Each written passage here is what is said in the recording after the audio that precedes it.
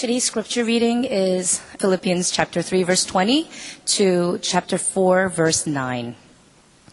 But our citizenship is in heaven, and from it we await a Savior, the Lord Jesus Christ, who will transform our lowly body to be like his glorious body, by the power that enables him even to subject all things to himself. Therefore, my brothers, whom I love and long for, my joy and crown, thus stand firm thus in the Lord, my beloved. I entreat Euodia and I entreat Syntyche to agree in the Lord. Yes, I ask you also, true companion, help these women who have labored side by side with me in the gospel together with Clement and the rest of my fellow workers whose names are in the book of life. Rejoice in the Lord always. Again, I will say rejoice. Let your reasonableness be known to everyone. The Lord is at hand. Do not be anxious about anything, but in everything by prayer and supplication. With thanksgiving, let your requests be known to God. And the peace of your God, which surpasses all understanding, will guard your hearts and your minds in Christ Jesus. Finally, brothers, whatever is true, whatever is honorable, whatever is just, whatever is pure, whatever is lovely, whatever is commendable, if there is any excellence, if there is anything worthy of praise, think about these things.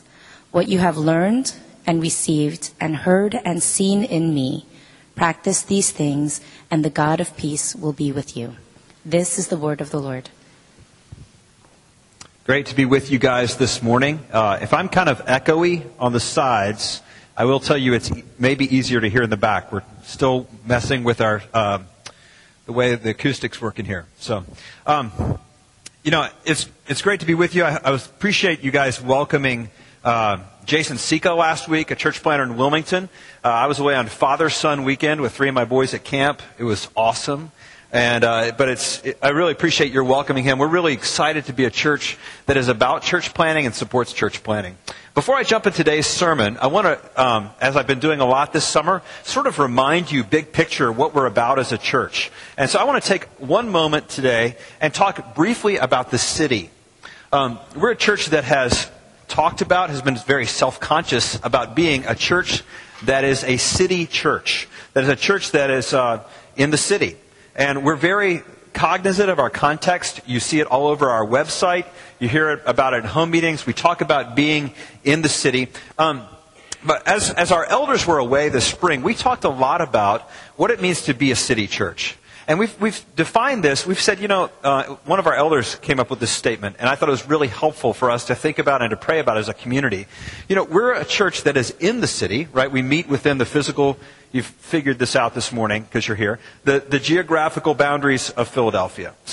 And we've made that part of our identity. We're in the city self-consciously.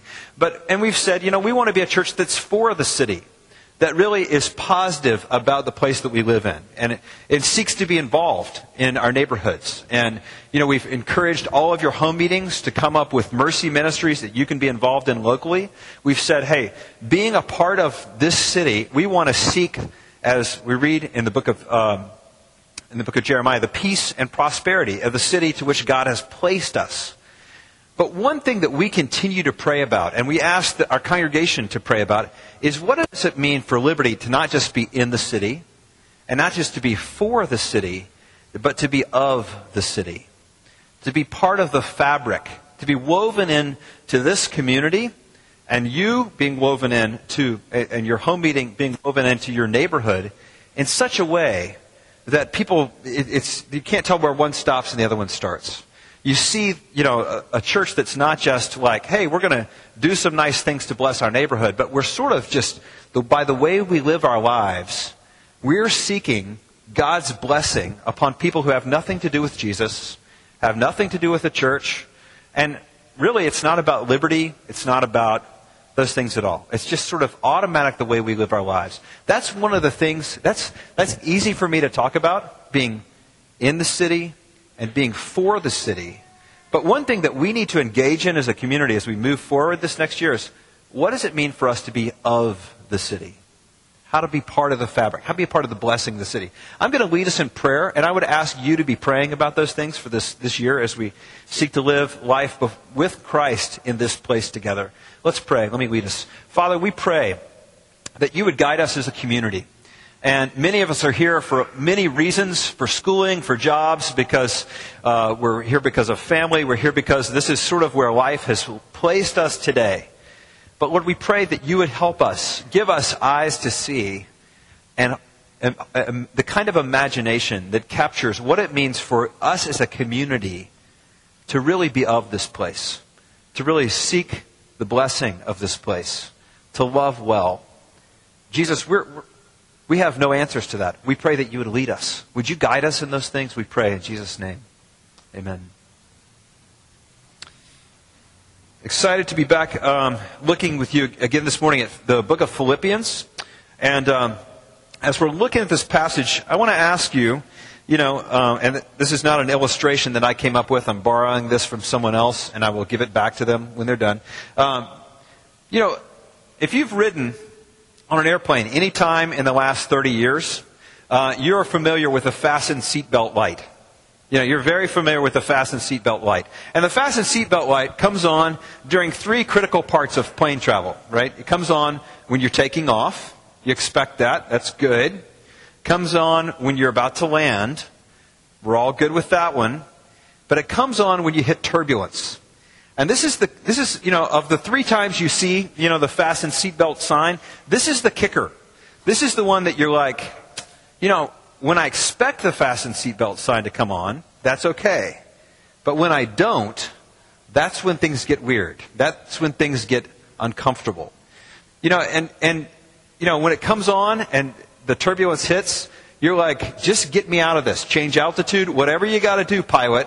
Let's get out of this quickly. Some of you have probably had scary encounters with this. I will tell you a sick story about this. One of my friends in college was like ridiculous practical joker type, and every time he flew and they would hit turbulence, he would start screaming, "We're gonna die! We're gonna die!" And he did this many, many times until one guy sitting next to him wet his pants. I know that's a terrible, not funny at all, right? Not funny at all. Some of you are like, that's really not funny because I am scared of flying. And yet, I want to actually tap into that a little bit this morning because we are as a people, as a nation, and many of us personally, in a place where turbulence has hit. The fasten seatbelt has come on in our country, and it's not gone off. This past year, we've had the worst ecological disaster in the country's history. We're still in this recession that we're kind of like, are we going to get out of this deal? The recession has continued. Many of you have felt that very personally. 9/11 is not that far a distant memory for us as a nation. And we're in this war in Afghanistan that seems to be kind of going on and on and on. And, for us as a nation, the fasten seatbelt light has been on for years. Turbulence has been hitting for years.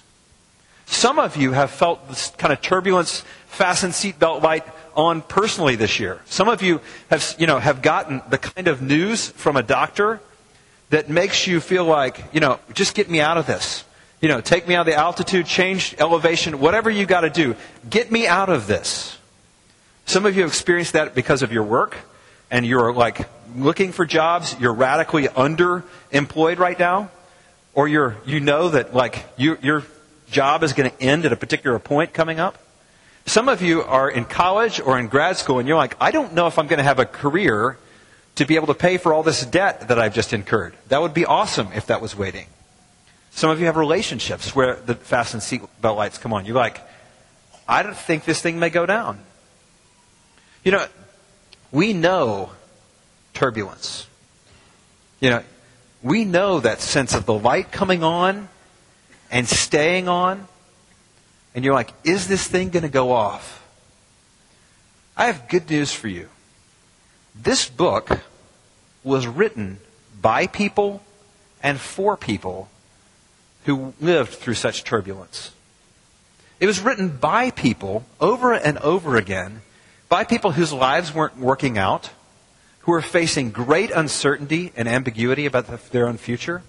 It was written by people who were not facing, life is great, I'm going to be sitting by a pool in the Virgin Islands with a fruity drink with an umbrella, but rather uncertainty about the very future of their existence.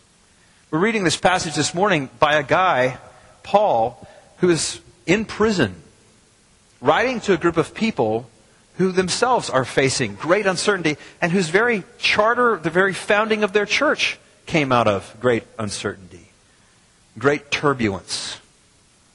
You know, the Bible is such a real life book for us because it doesn't write from people or to people who are living in like make-believe fantasy world. This is a book that speaks to where we live. Now, you know, I don't know about you, but when my life hits turbulence, when my life hits like this point of, you know, ambiguity, what's happening next, I don't know what's coming, I am like, I just want whatever you can do to make things stop. You know, so, and I think that we come to the Scriptures, many people come to the Scriptures and they're like, they find the Bible to be entirely too passive. You know, I don't want to be, Jesus, you know, I don't really want to be guided through uncertainty of trials. I'd like you to kind of lead me around this. You know, I don't want to fasten my seatbelt. I just want the turbulence to go away. I don't want to be able to like sort of, you know, have to work my way through a hard season. I'd like to know where are the verses that tell me how God is going to solve the economic crisis, end the war in Afghanistan, how God is going to restore my job, how God is going to give me the relationships I want, bring security. Where are those verses? And you may be frustrated in coming to the Scripture. But I want to tell you, don't underestimate what God says about uncertainty, about ambiguity, about turbulence. One of the things that I find very helpful as we turn to this passage this morning is that it doesn't give what many of us think are the Christian answers to these things. It doesn't give the you know, pat Christian answers. Some of you, you know, have sort of grabbed onto one of these things and said, you know, surely this is what peace looks like in the middle of a storm.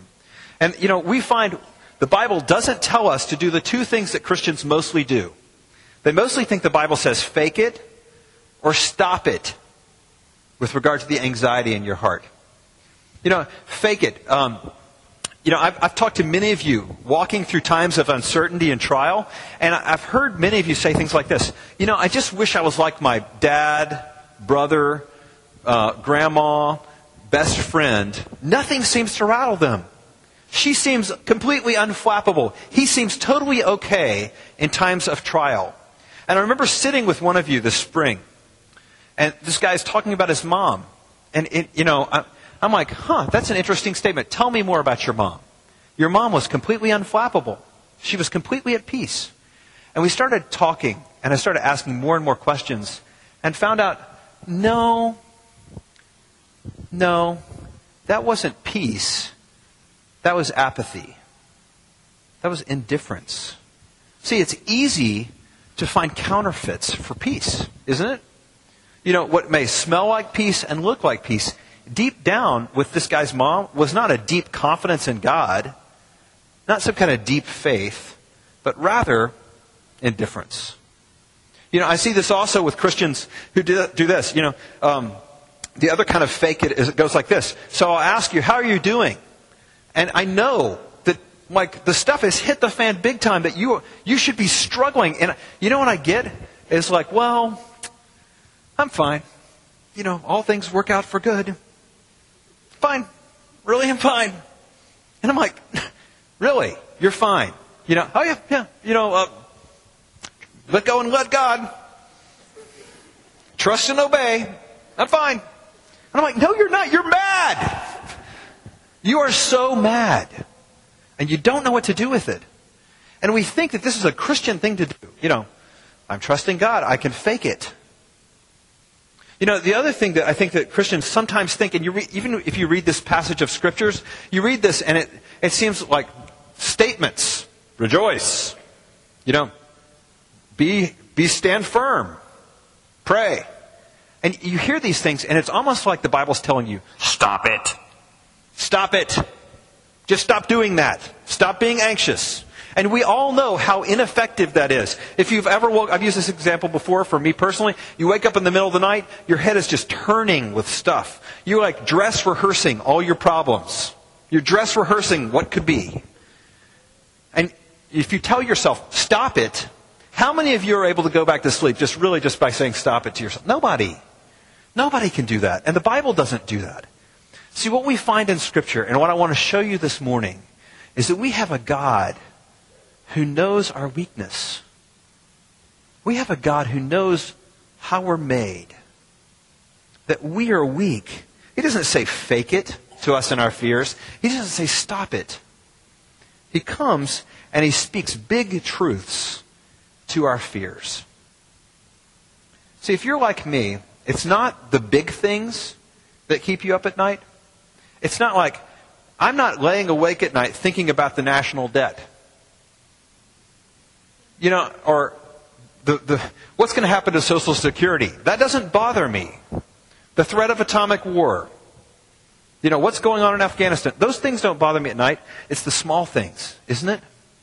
Little bits of conversation. What did she mean by that? You know, little things that just, you're like, I can't figure out how to get through this. And it's these little things, those tiny worries that are like sand, and they just get in there. You just can't get it out. I mean, it's just kind of like itching. Do you know what I'm saying? And yet, look at what we see in the Bible. The Bible speaks big truths to even our very small concerns. And so today, I want to look at this passage. And I want to tell you, there are 3 commands in this passage we're going to look at this morning, which are these things very briefly. We're going to say stand, rejoice, and pray. But the Bible doesn't say just stand, rejoice, and pray. That's what many of you expect, you know. Just do it. But the Bible says stand on. See, it's connected to a deep truth. Stand on, rejoice in, pray through. Let's look at God's Word together. I was going to start this sermon at Philippians 4:1 because I let Jason preach all through chapter 3. But I realized Philippians 4:1 just says, therefore, stand firm. And as you look at Philippians 4:1, as it says, therefore, my Bible study leader in high school used to say, you know, when you see a therefore in Scripture, you have to say, what's that there for? And you have to look back and say it's referring back. So I wanted to show you that the Bible here, Paul, as he writes to these people, doesn't say, stand firm. He says, stand firm on something. We look back to 3:20, and this is what he says. This is the solid foundation. This is the foothold that he says is sure. This is what you stand on. Our citizenship is in heaven, and from it we await a Savior, the Lord Jesus Christ, who will transform our lowly body to be like His glorious body by the power that enables Him even to subject all things to Himself. You know, in 1952, there was a young woman named Florence Chadwick who was set, and Julie used this illustration a while ago, so my nod to Julie. This woman was set to swim off the coast of California and be the first woman to swim from Catalina Island to the mainland shore. And she'd already set records because she was the first woman to swim both directions in the English Channel. And so she sets out to do this in 1952.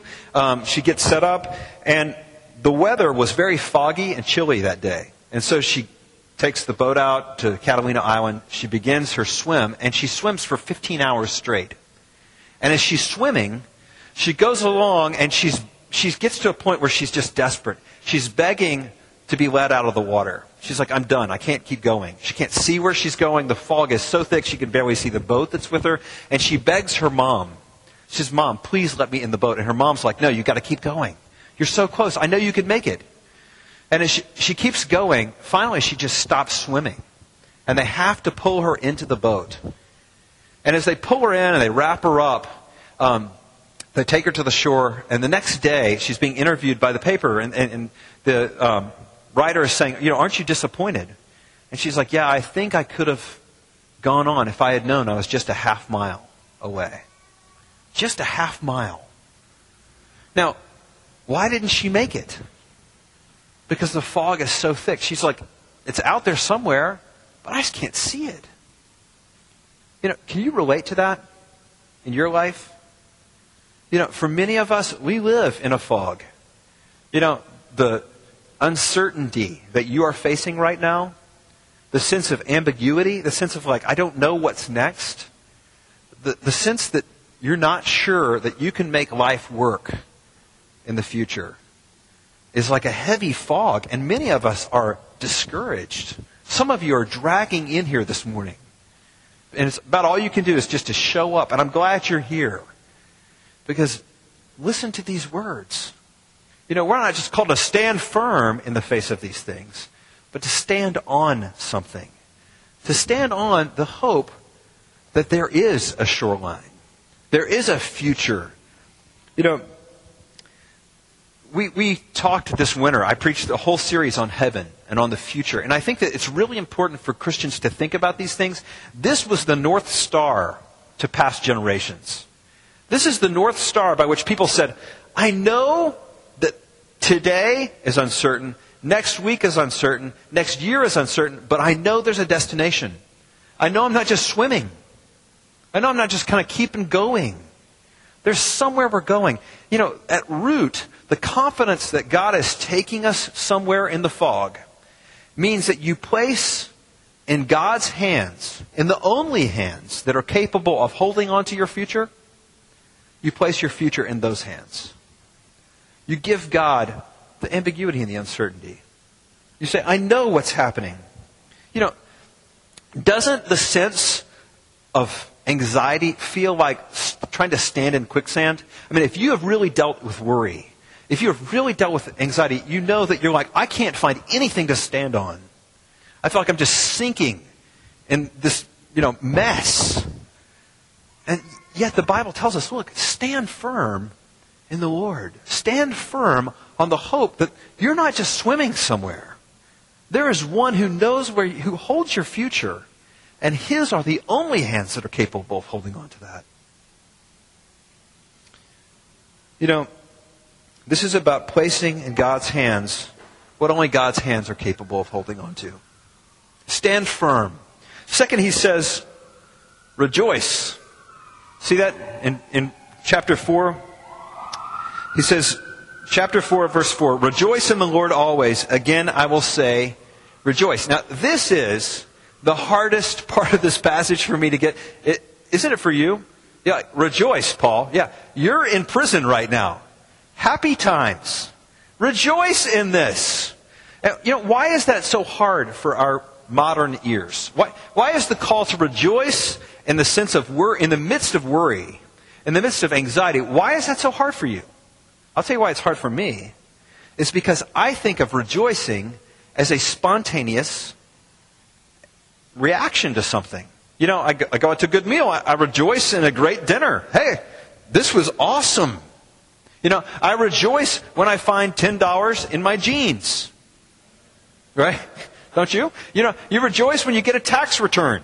We rejoice in response to things that happen to us. And so for Paul to say, this is not passive. This is a decision. That's like static on the airwaves for many of us. Like, what do we do with that? How do we think about this? Paul doesn't say, close your eyes and click your heels together and sort of just be happy. Pretend like it's all fake. There is a brand of Eastern religion that believes this is what you do. You just pretend.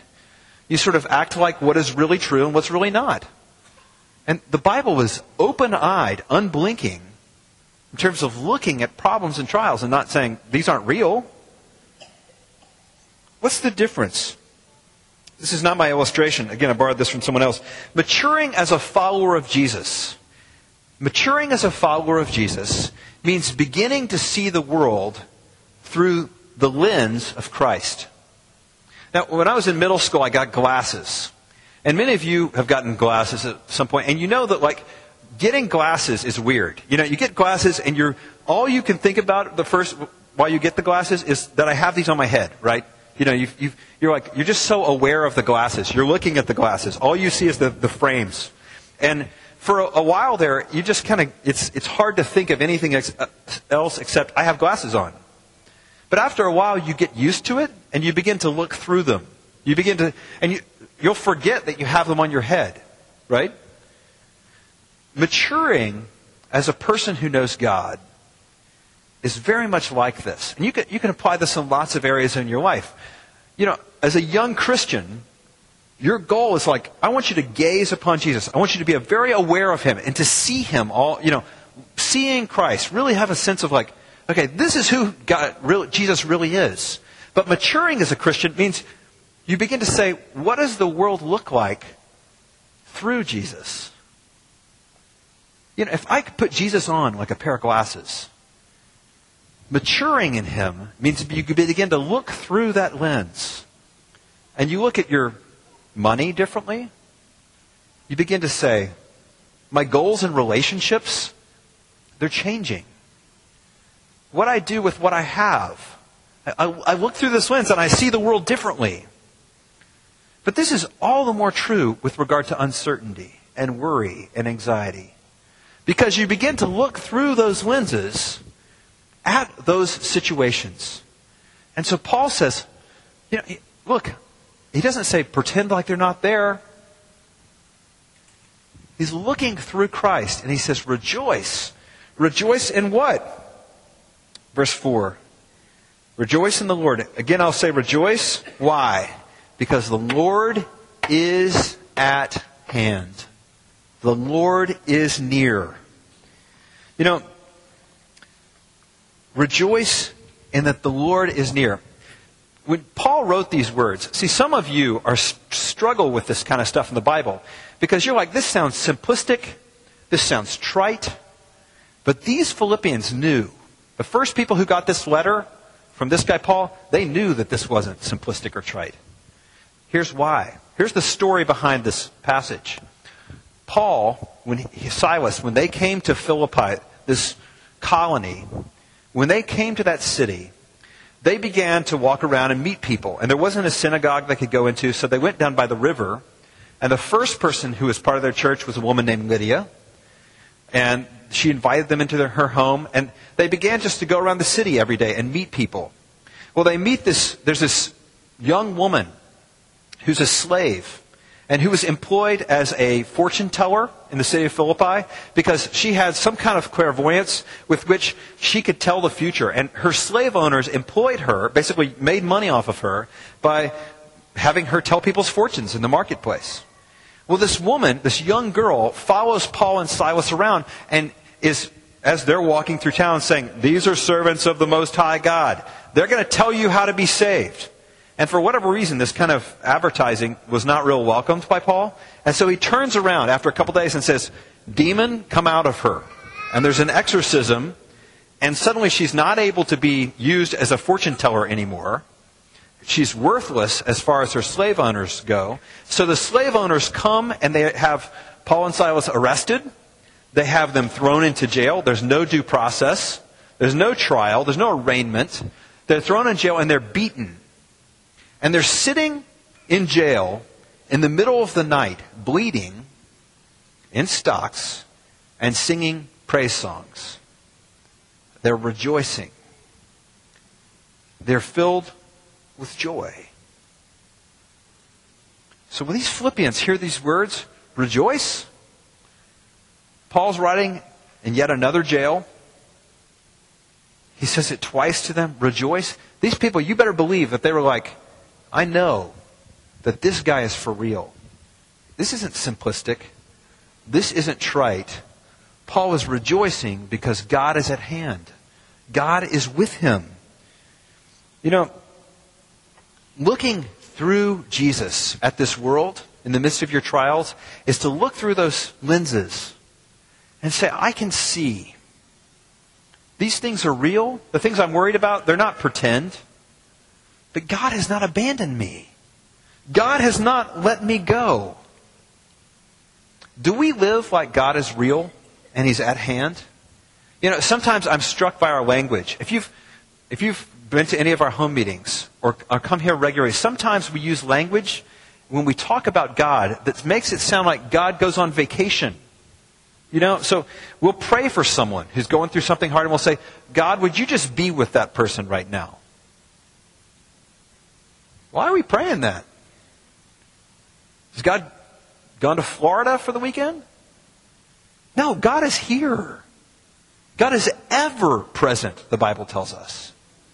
God is not away or gone. We say, God, we ask you to be with us here tonight in our home meetings. What? God's promised to be with us here. Amen? When we talk about these things, functionally, admit it. I think you think that God has gone somewhere. When you're in the middle of worries and doubts and insecurity, at 2 a.m. when you're awake and you're dress rehearsing your problems, aren't you saying, God must be absent? He must be away somewhere. Rejoice. The Lord is at hand. He has not abandoned you. This is the best news for us when we're anxious. This is the best news with us when we're anxious. God has not left you alone. Stand firm. Stand in. Rejoice in. Finally, pray through. Pray through. Most of us know something about prayer, even if you're not a Christian. And, we have lots of folks who come to our church who are in different stages of wrestling with who God is. But most people have prayed. Most people have at least prayed the Lord help me prayer. The Lord rescue me prayer. Lord fix this prayer. And this passage talks about those kind of prayers. Supplications, requests. God, would you intervene here? But this passage ties together two things that we really need to think about this morning. Verse 7 promises that the God of peace, the peace of God, will be with you as you pray. Pray these things and the peace of God will be with you. And yet, you know that that's not automatic. Many of you have prayed and you're like, I've prayed and nothing seems to happen. My favorite advertising campaign of the last couple of years is the Staples ad that has the big red button. So here's how the ad looks, okay? A bunch of people are frantically trying to do some project. They're in some kind of office space, and they're all working together. They're pulling their hair out because nothing's happening. The copier's breaking down. They're running out of paper. Nothing is working. And then someone remembers the Staples button. And they go and they pull out this big, bright red button that says easy on it. And they mash the button, and suddenly the project is done. Everything comes together because Staples is the solution. And many of us are like, that's what prayer should be like. And I'm sort of mashing the button over and over. Why isn't this working out? It's not easy. Many of us know this. We're like, I have been praying. And yet, the God of the peace of God that's promised here in verse 7, it's not here. Where is it? Where is it when I need it? I think there's a deliberate connection here. This is not Bible commentary, higher thinking. This is very basic. There's a connection between verse 7 and verses 8 and 9. So verse 7 says, pray, therefore the peace of God will be with you. Verse 8 and 9 says, think on these things, whatever's true, right? Therefore, the God of peace will be with you. You hear that? Peace of God, verse 7. God of peace, verses 8 and 9. I think that those two are very connected for us. See, thinking and praying together is called meditation. Thinking and praying together is called meditation. Now, I know what many of you think of when you hear the word meditation. You picture monks somewhere, up in a, monastery up in the misty mountains. But let me tell you, you and I meditate all the time. Anxiety and worry are meditation. We are taking something and we're turning it over and over and over in our brains. I can't remember where I got this from. A friend of mine reminded me of this recently, that both fear and faith are future looking. Both fear and faith are future looking. Anxiety, worry is a form of meditation. Think about where you are in your day in those kind of white spaces. You ever heard that phrase before? The white spaces where you're like taking a shower. What are you thinking about? You're driving a car. You're riding a bus. You're riding a bike. You're going somewhere and you don't have to fully engage mentally in what you're doing. And so your brain goes somewhere else. And it usually goes to a place of meditation. And for many of us, what we're meditating on in those moments are things that are not true, not encouraging. We don't know if they're going to happen. They're based on lies about ourselves, lies about God, and lies about the world. Everybody hates me. Such a loser. God's abandoned me. We meditate on those things. You know, Paul's exhortation here is to meditate. Remember on this passage? What is true? What is right? What is noble? What is excellent? What is worthy of praise? It's like having the right fuel for the fire. And, you know, what is noble and excellent and true and worthy of praise? His Word. His Word is excellent and true and noble and worthy of praise. I've been thinking a lot about the power of God's Word recently. Some of you know this famous passage in Isaiah 55 that says, you know, just like the rain and the snow come down from heaven and they water the ground and they produce the crops. So God's Word comes in power and produces what He wants. It's effective. It's productive. God's Word, as it interacts with your life, it does something. You know, but the passage also says this. It says this in Isaiah 55, instead of the thorn bush, there's going to grow a pine tree. Instead of the briars, the myrtle will grow. What's he saying? What's Isaiah saying in that passage? He says God's Word has a way of cleaning out the junk. God's Word has a way in your life of sort of cleaning out the stuff that's grown up there, that's prickly, that's destructive, that's choking out life. And when God's Word, when you meditate on this, when you put this power into your life, it's like fuel for a fire. And it does something. It produces joy. It produces peace. You know, the peace of God comes when we connect the deep truths, whatever's true and right and noble and excellent and worthy of praise. We plug those things deep into our lives and we begin to meditate on them. We pray over God's Word. You know, you swap the source material for your meditations. Think about what you're meditating on. It's time to swap out some of that source material because it's not producing life in you. Fill your mind with His Word. You know, I know that this, and I'll wrap up here, but I know that this is probably a very frustrating sermon to some of you.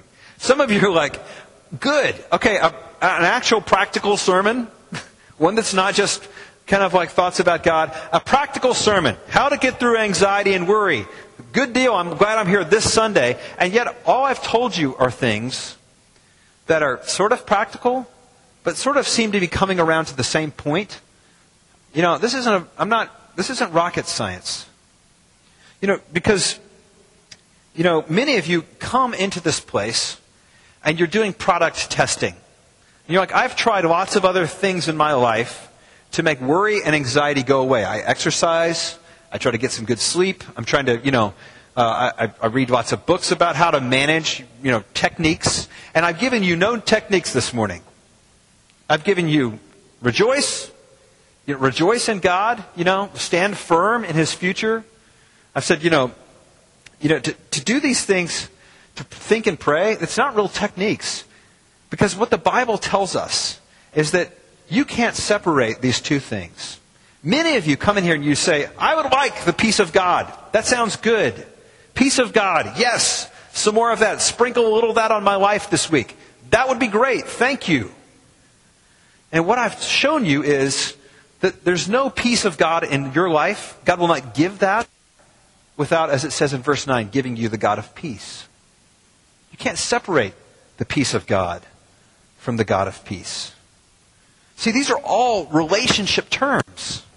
God is a relational God. He's saying, look, you know what you need is not some techniques. You need me. More of me in your life. More awareness, more celebration, more living with those glasses on, more rejoicing when the fasten seatbelt light comes on. You know, seeing that God is real and He's present and He's at work in your life. This year we've been dealing with a lot of fear in our family. I have a 4-year-old who is deathly afraid of dogs. And, you know, we've been trying to help him kind of overcome this. And some of you have seen this. But this is a problem living in Philly. Because we can't walk one block any direction without running into somebody with a dog. You know, I think there are more dogs than people in my neighborhood sometimes. Right? So, you know, we're walking somewhere and he is like trembling. You know, grabbing onto us. You know, it's a paralyzing fear for him. And yet, so, you know, many other people outside of our church community have engaged him, you know, or tried to talk to him or given us helpful advice, things like this, you know. Well, maybe he needs just to, you know, you should help him face his fear, put him in a pen with a nice dog. And then, you know, he'll kind of have to face this and work through it, and he'll be okay. You know, or you know, other people, you know, in talking to him are like, there's nothing to be afraid of with dogs. Dogs are nice. And, you know, both of those tactics, hey, muscle through or talk your way through stuff, neither of those have really worked. Neither of those, I think, are very effective. The one thing that's worked this summer has been presence. Being with mom and dad. Facing the dog. Meeting the dog. Mom and dad are with you. You know, see, it's not true, is it, that there's nothing to be afraid of? In my neighborhood, there's lots of dogs to be afraid of. I don't want him to be, I can't tell him the lie that there's nothing to be afraid of in this world. You know, and it doesn't help to abandon him to his fear and to tell him to kind of get over it. What does help is the presence. See, brothers and sisters, you have a God who is with you. You have a God who is with you, who doesn't abandon you to your fears when the fastened seatbelt light comes on in your life and doesn't go off. Who doesn't just say, muscle through it, get over it when the turbulence of your life hits. We have a God who says, I am with you. I am with you. Over and over again, you see people, just like us, people who are full of fear. And God comes to them. You read this over and over in Scripture, and God comes to them, and He doesn't say, stop it, fake it. He says, don't be afraid. I am with you. You know, how do you know if you're seeking the peace of God or the God of peace? It's when the moments of turbulence hit. Sure, and you cry out to Him. Everybody does. But do you want Him? I think it's no surprise that my 4-year-old's favorite song that wants to sing every night in our family devotion time is from Psalm 121. I lift up my eyes to the heavens. Where does my help come from? My help comes from the Lord. And the psalm goes on to talk about how He will never leave us. He is always present with us. There's a reason why that song matters to my son. It helps him to walk through uncertainty. How much more you? You know, if that helps a 4-year-old deal with a fear of little dogs, how much more you?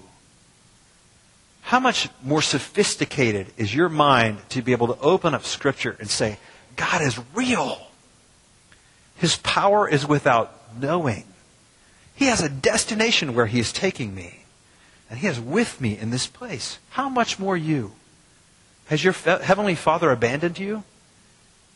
Has He abandoned you with your fear? Brothers and sisters, what an amazing Father. What a glorious Savior. What an incredible presence. Rejoice. Stand firm. Pray through these things. The God of peace will be with you. In the name of the Father, and the Son, and the Holy Spirit. Amen.